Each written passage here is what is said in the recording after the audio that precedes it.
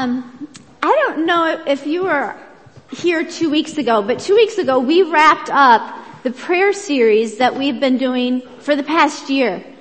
And so in case you weren't here, I just wanted to kind of fill you in on what happened 2 Sundays ago. We reviewed all of those prayers we've been praying. Some of you will remember, some of you weren't here, but every month or two I would ask you to pray a simple sentence, just one sentence for the whole church, for you, your family, and our church family. And every couple months we would change what that sentence was. So 2 Sundays ago in our big finale, we recapped all of those prayers, and the artist from Heaven's Least actually painted paintings for us for each of those prayers. They're on the back wall over there. And what I asked was for people to commit to praying one. Just pick one that you will pray every day for the next year until Easter. That you'll pray for you, your family, our church family. And I said, if we all just pick one of these prayers, next Easter, we're going to be celebrating a host of miracles. An amazing thing God does. And so people came and they would sign their name on a sheet of paper and then initial the side of the picture frame as their commitment that this is the prayer I'm going to pray every day for the next year. So if you want to do that, those prayers are going to be there through the month of June, okay? And then after June, we're going to hang them up. So they're back there. Let's see if I can remember them all off the top of my head. The last one we did is, Lord, help us walk in your rhythm. This was a prayer that we would have healthy rhythms of work and rest. And some of us in our congregation need jobs. Some of us need jobs that allow us to have a family life. And so it's a prayer about that. There was, Lord, send workers into your harvest. This is a prayer of compassion for people who do not yet know Jesus. That God will keep raising up people to reach out to them. There is the prayer, Lord, make us clean. And that's a prayer for spiritual healing, emotional healing, relational healing. There's so many of us that need some sort of healing in our life. There was the prayer, Lord, help us see people as you do. You remember that one? It's a prayer to see ourselves and other people with the grace that God sees us, but also with wisdom and insight to know how to help. There's a prayer, Lord, let us desire what you desire. That so often we desire things that are not healthy for us. There's people in our congregation who are battling addictions and things. So it's a prayer for that and just for us to desire the good things that God has for us. There's a prayer, Lord, help us to better know you and be your church. That we don't want to be the church that we think we should be. We want to be the church that God wants us to be. And then there's the last prayer is the prayer that kind of holds them all up. It was the prayer of the disciples when they came to Jesus and said, Lord, teach us to pray. That we would be a praying church. So all those prayers are back there along with the Lord's Prayer. If you want to commit just to pray one of those sentences every day until Easter, you can sign your name back there and initial the side of the picture frame, alright? I didn't want you to miss out on the opportunity. Okay. We're in James for summer. That's what we're covering, the book of James. So if you open your Bibles, you're grabbing one of the Bibles in the pews, the blue ones, it's page 1043. All right? 1043. James. James is my first favorite book of the Bible. I say first favorite because the longer I've been a Christian, the longer my list of favorite books grows, you know. But my very first one that was on the list was James. And it's probably because it's so simple and easy to read. And so if you would have asked me like way back in middle school or fifth grade or something like that what my favorite book of the Bible was, I would have said James. In high school I would have said Psalms because I was emotionally a hot mess in high school. But before that it was James. And I love James. It's so simple and easy to understand, and it's practical. Like every sentence is just absolutely practical. I think because it's so clear and straightforward, a lot of times we miss the depth and the richness that is in James. And so today I want to spend a little time just understanding the context of this book that we're going to be studying the rest of the summer. Okay? So James chapter 1, starting in verse 1. It says this, James, a servant of God and of the Lord Jesus Christ, to the 12 tribes scattered among the nations. Greetings. James. Who is James? There's a few candidates, because there's a few Jameses in the New Testament. There's two who were disciples of Jesus. James, son of Zebedee, who's John's brother, and then James, son of Alphaeus. Probably not either one of them, because they were martyred too early to write this. Church history and Bible scholars almost all agree that this was written by James, the half-brother of Jesus. Just to be clear, Mary, the Holy Spirit came upon Mary. She was a virgin, and she conceived Jesus through the power of the Holy Spirit. And God spoke to Joseph in a dream and said, hey, even though Mary's pregnant, I want you to take her to be your wife and adopt her son. And that's what Joseph did. But Joseph and Mary were not celibate the rest of their married lives. They went on and had more children. And so James is the first one that gets named in Scripture. Mark records that after Jesus had grown up and he began his ministry, he was going around preaching, he comes back to his hometown in Nazareth. And the people there, they got offended by him because they knew about his scandalous birth. They knew the shadiness of his birth. He was not a high society family, right? And so they're like, who is this guy thinking he can come back and preach to us? This is what they said. This is from Mark chapter 6, verse 3. They said, isn't this the carpenter? Joseph was a carpenter. He passed his trade down to his eldest son. Isn't this the carpenter? Isn't this Mary's son and the brother of James, Joseph, Judas, and Simon? Aren't his sisters here with us? And they took offense at him.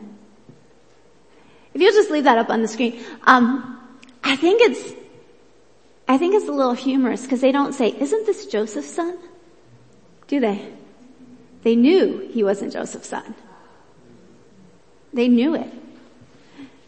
Joseph and Mary were engaged. Mary went away and was visiting her sister or her cousin Elizabeth, and she comes back pregnant. They knew Jesus wasn't Joseph's son, but they didn't know who the father was. So they say, isn't this Mary's son? And his brother is James. James is listed first because he would have been the next one.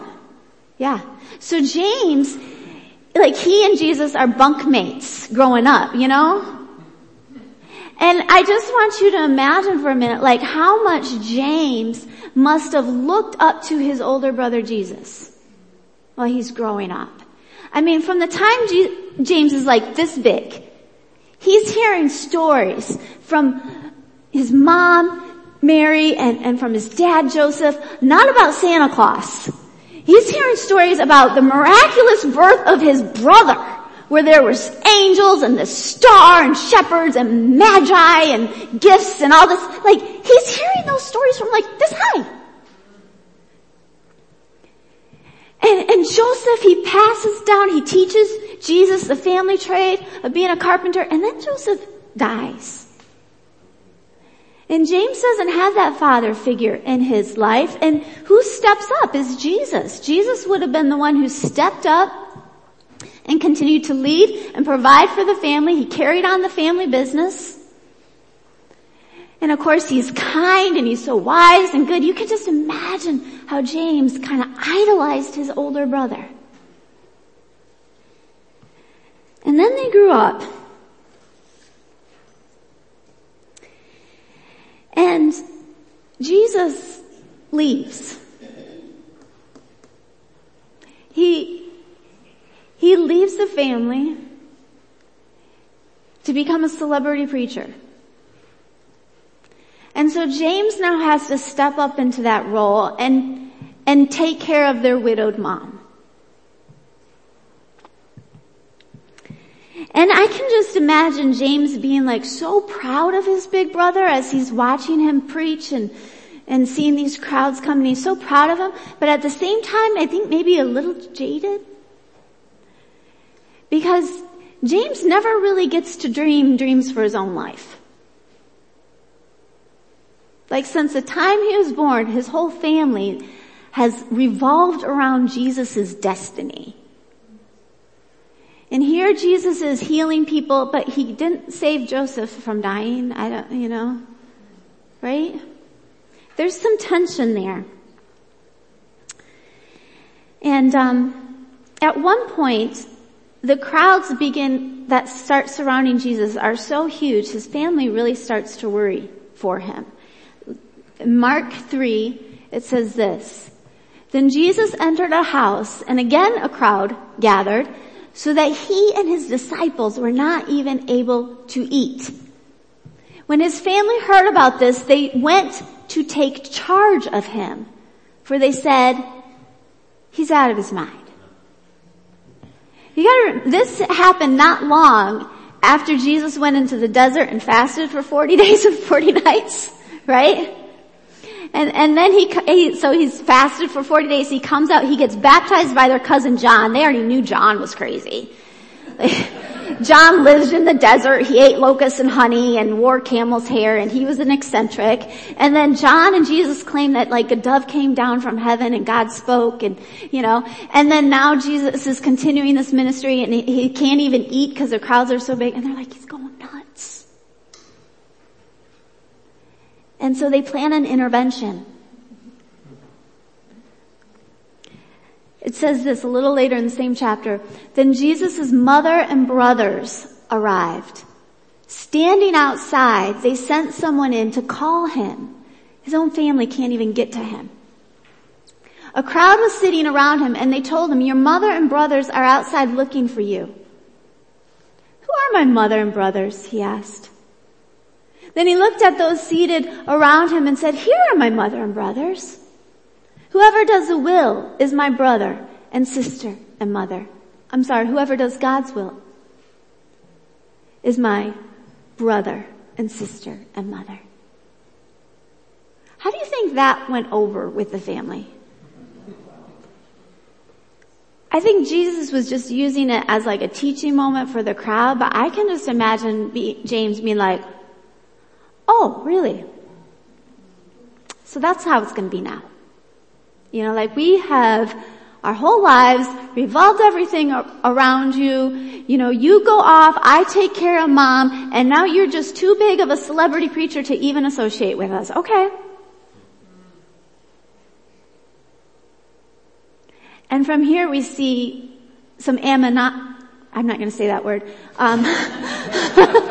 That the relationship between Jesus and his brothers deteriorates. The next story we get about Jesus and his brothers comes from John chapter 7.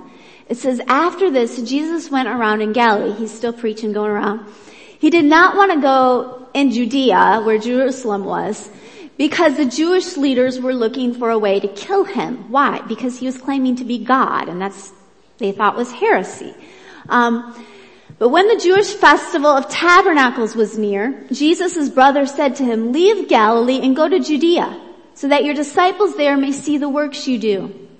No one who wants to become a public figure acts in secret. Since you're doing these things, show yourself to the world. What does it say? For even his brothers did not believe him. They were daring Jesus to go where it was dangerous. And I don't think they wanted him actually to be harmed. I think they were calling his bluff. I think they were saying, it's all about you being a public figure now, Jesus. You want to keep making these claims. Okay, go ahead. Why don't you just go down to Jerusalem and see how that goes for you?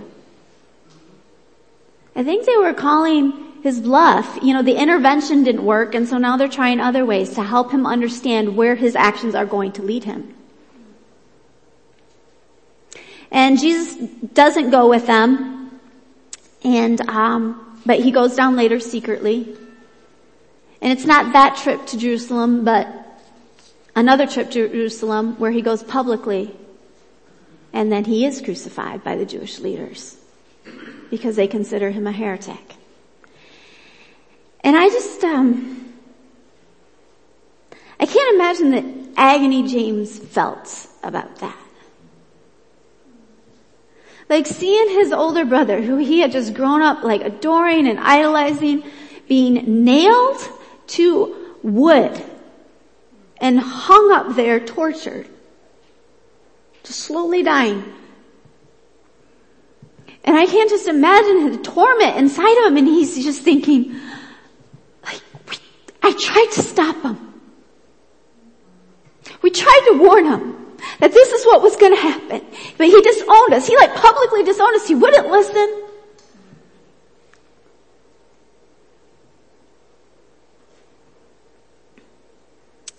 First Corinthians 15:3-7 says this. This is Paul writing about what he learned. For what I received, I passed on to you as of first importance, that Christ died for our sins according to the scriptures, that he was buried, that he was raised on the third day according to the scriptures, and that he appeared to Cephas, that's the Greek name for Peter, and then to the 12, which would have included the other Jameses, the part of the 12 disciples. After that, Jesus appeared to more than 500 of the brothers and sisters at that time, meaning other believers, most of whom are still living, though some have fallen asleep. And then he appeared to James. And then to all the other sent ones. That's what apostles mean. Jesus appears to James. He makes a point of it. Can you imagine what that reunion was like? James seeing his resurrected brother with the scars of the nails in his hands and his feet. And he realizes that he wasn't crazy. He's God. And he actually chose that path. He chose to go and die. And I can just imagine James, it's like the light bulb goes off. Like his whole life, he thought he was sacrificing for Jesus. He thought he had laid his life aside to serve Jesus. And in that moment, when he sees his resurrected brother, he'd be like, oh no, I got it wrong. Jesus sacrificed his life for me. Jesus laid down his life for me. That's what was happening the whole time. And it just wrecks James. And his story is completely different from then on. We get the rest of his story from the book of Acts. Acts 1 records how after Jesus rose from the dead, he gathered his disciples somewhere around Bethany, and he gave them specific instructions. He told them to wait in Jerusalem and pray until God would send the Holy Spirit, who would empower them to share the good news about Jesus and the resurrection from the dead and salvation from sins. And Acts 1:14 says James, he was a part of that group who gathered in Jerusalem, and they prayed every day for 10 days.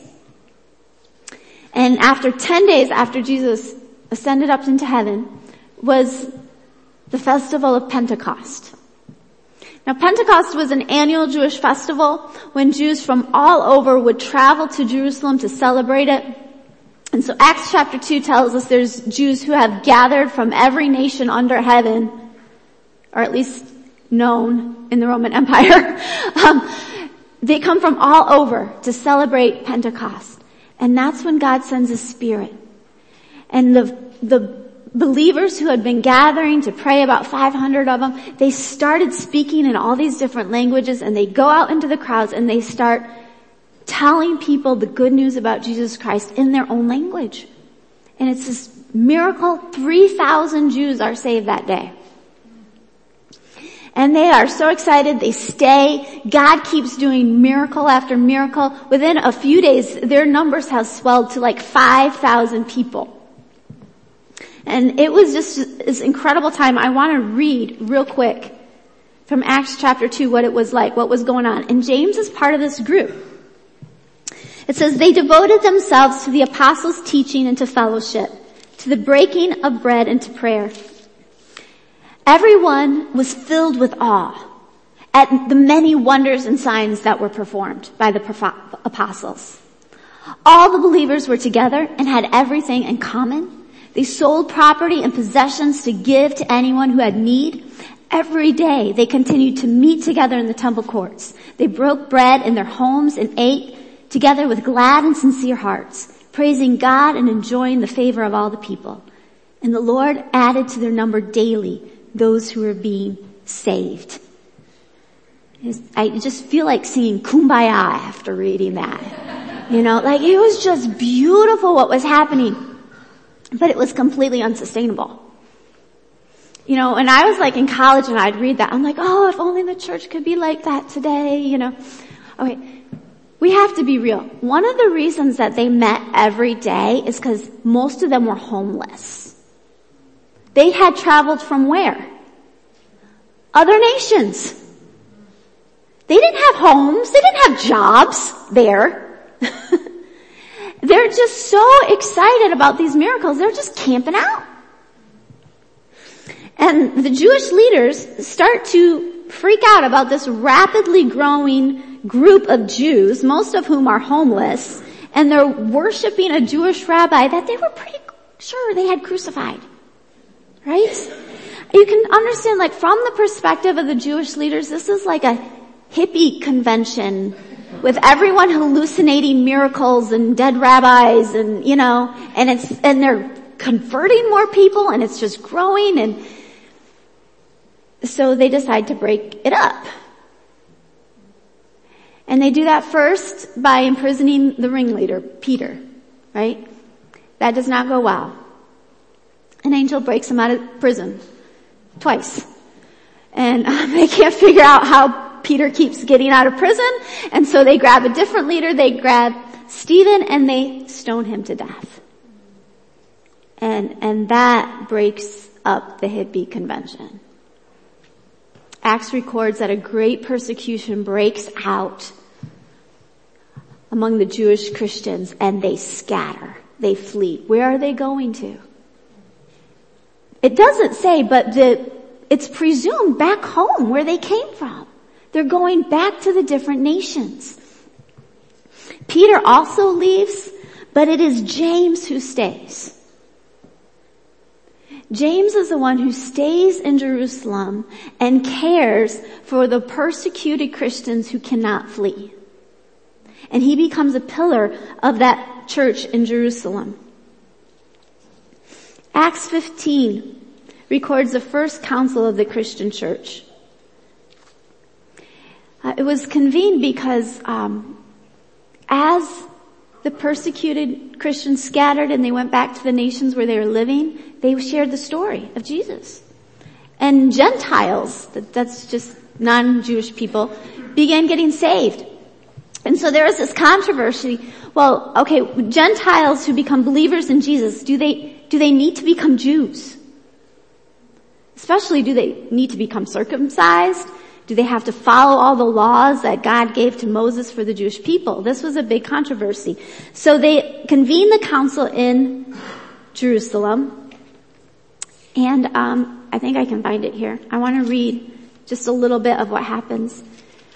Peter speaks up, and then Paul and Barnabas speak up. But it's not until James speaks that the matter is decided. He gives the deciding speech. And this is what James says. This is from Acts 15, verse 13. When they finished, James spoke up. Brothers, he said, listen to me. Simon, Peter, has described to us how God first intervened to choose a people for his name from the Gentiles. The words of the prophets from the Old Testament are in agreement with this. As it is written, after this I will return and rebuild David's fallen tent. Its ruins I will rebuild, I will restore it. That the rest of mankind may seek the Lord, even all the Gentiles who bear my name, says the Lord who does these things. things known from long ago. So that's the quote from the Old Testament prophets. And then James continues and he says, it is my judgment, therefore.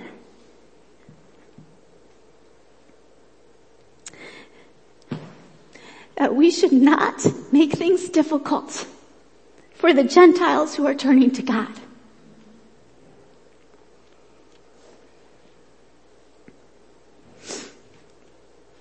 I'm a Gentile, guys.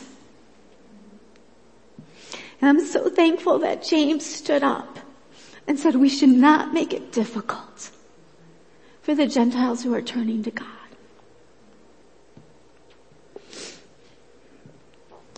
That was James. He was given the nickname James the Just because he was so wise and so virtuous. He also had another nickname. It was the man with camel's knees. I know, not as flattering, as James the Just. But it was because he spent so much time on his knees praying that his knees became deformed, where they were like bulging and flat and like leathered skin. Because he spent so much time praying for the Jewish Christians that were being persecuted right there in Jerusalem, praying for the ones that had scattered, to whom he writes this letter that we're going to study all summer, and praying for Gentile Christians too. You realize he was already in hot water with the Jewish authorities in Jerusalem. I mean, they had killed James, son of Zebedee, by this time. They killed Stephen. They had imprisoned and tried to kill Peter. And James has the guts to stay in that city, not only as the leader of the Christian movement, but then to say, you know what? I think the Gentiles, we should also accept them as believers and not require them to become Jews. That was like putting a death sentence on his head when he said that. And it didn't take that many years later that the Jewish authorities who had killed his older brother came and grabbed him and they threw him off the temple roof. And they killed him as well.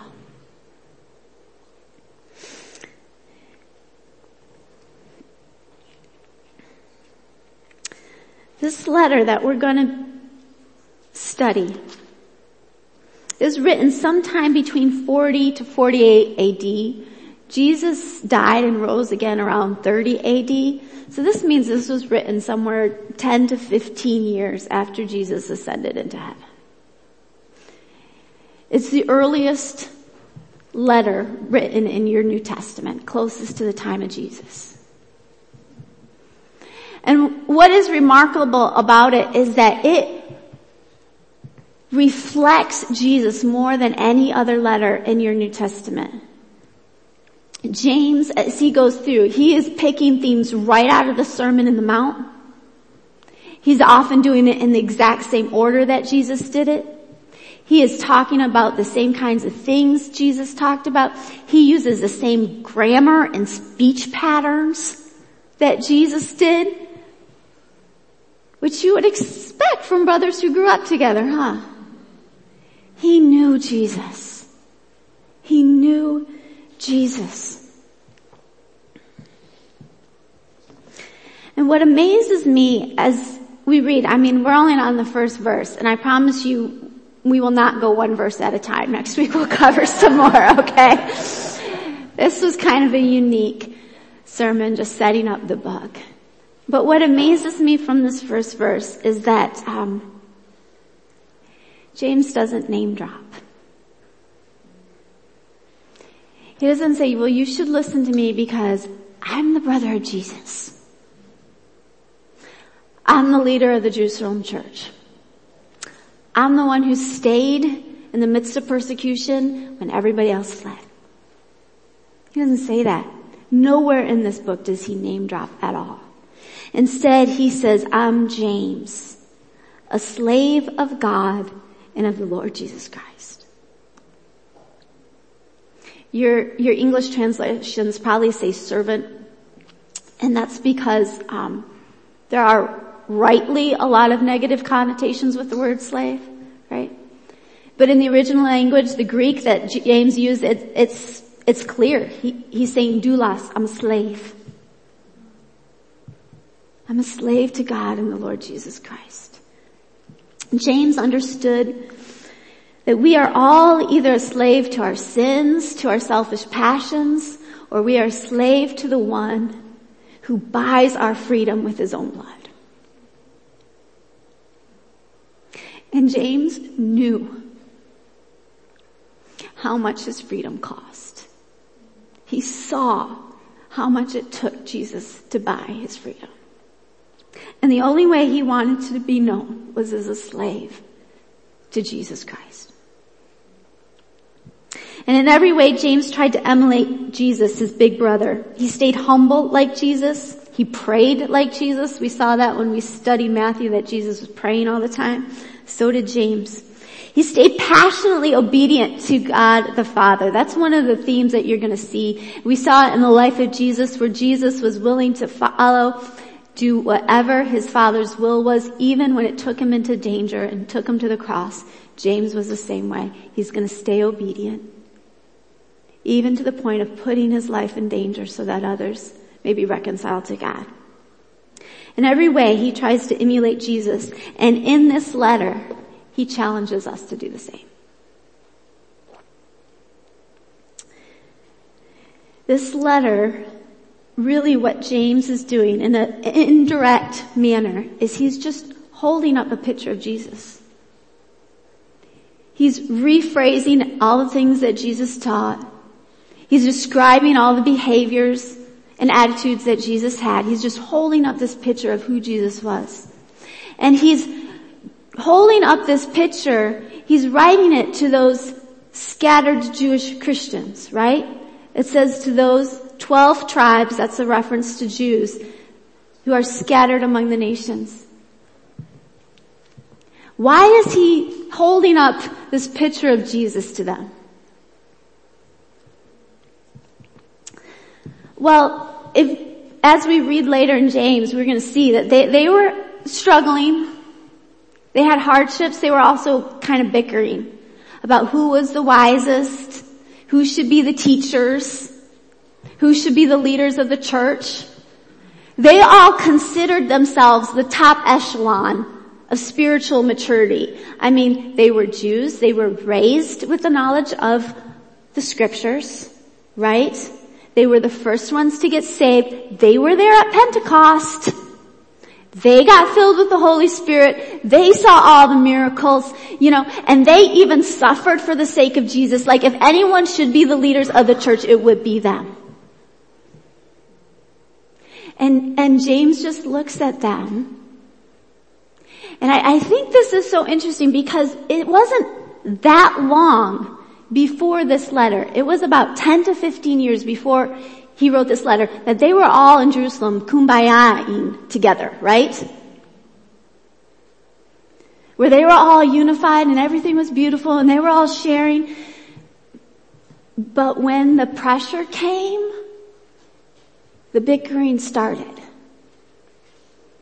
And that still happens in churches today.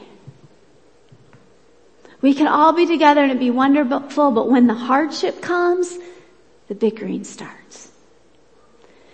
And James looks at them who are not newbies in the faith, who are deeply devoted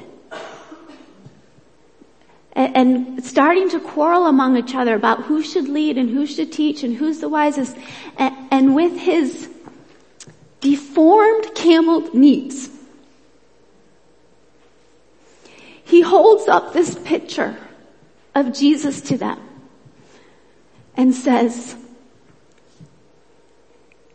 this is what spiritual maturity looks like. This is what spiritual maturity is. This is what spiritual maturity is.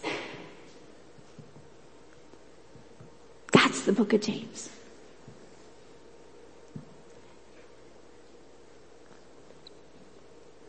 And as simple as it is, every time I read it, it's like a gut check and a reality check. And so I pray that this summer as we go through James, I think you're going to find some things in it very encouraging. If you're new to following Jesus or just thinking about following Jesus, the great thing about James is how simple he makes everything. He makes it simple. But for those of us who think we're spiritually mature and we've been doing this a long time, it's going to be a gut check.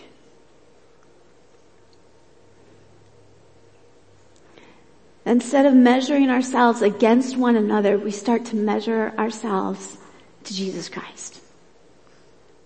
Will you pray with me?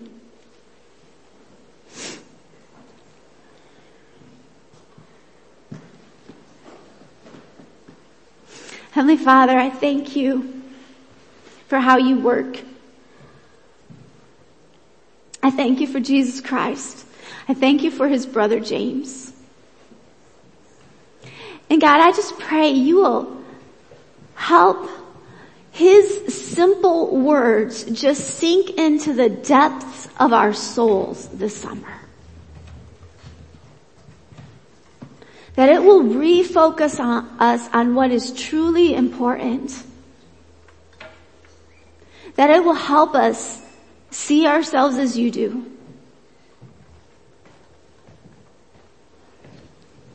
And God, as James just kind of holds that mirror up to us, and instead of seeing ourselves, I just pray we'll see Jesus, and you will give us insight about how to align ourselves more and more to Jesus.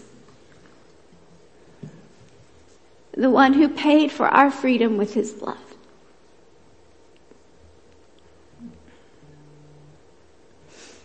I thank you for the simplicity that's in this book.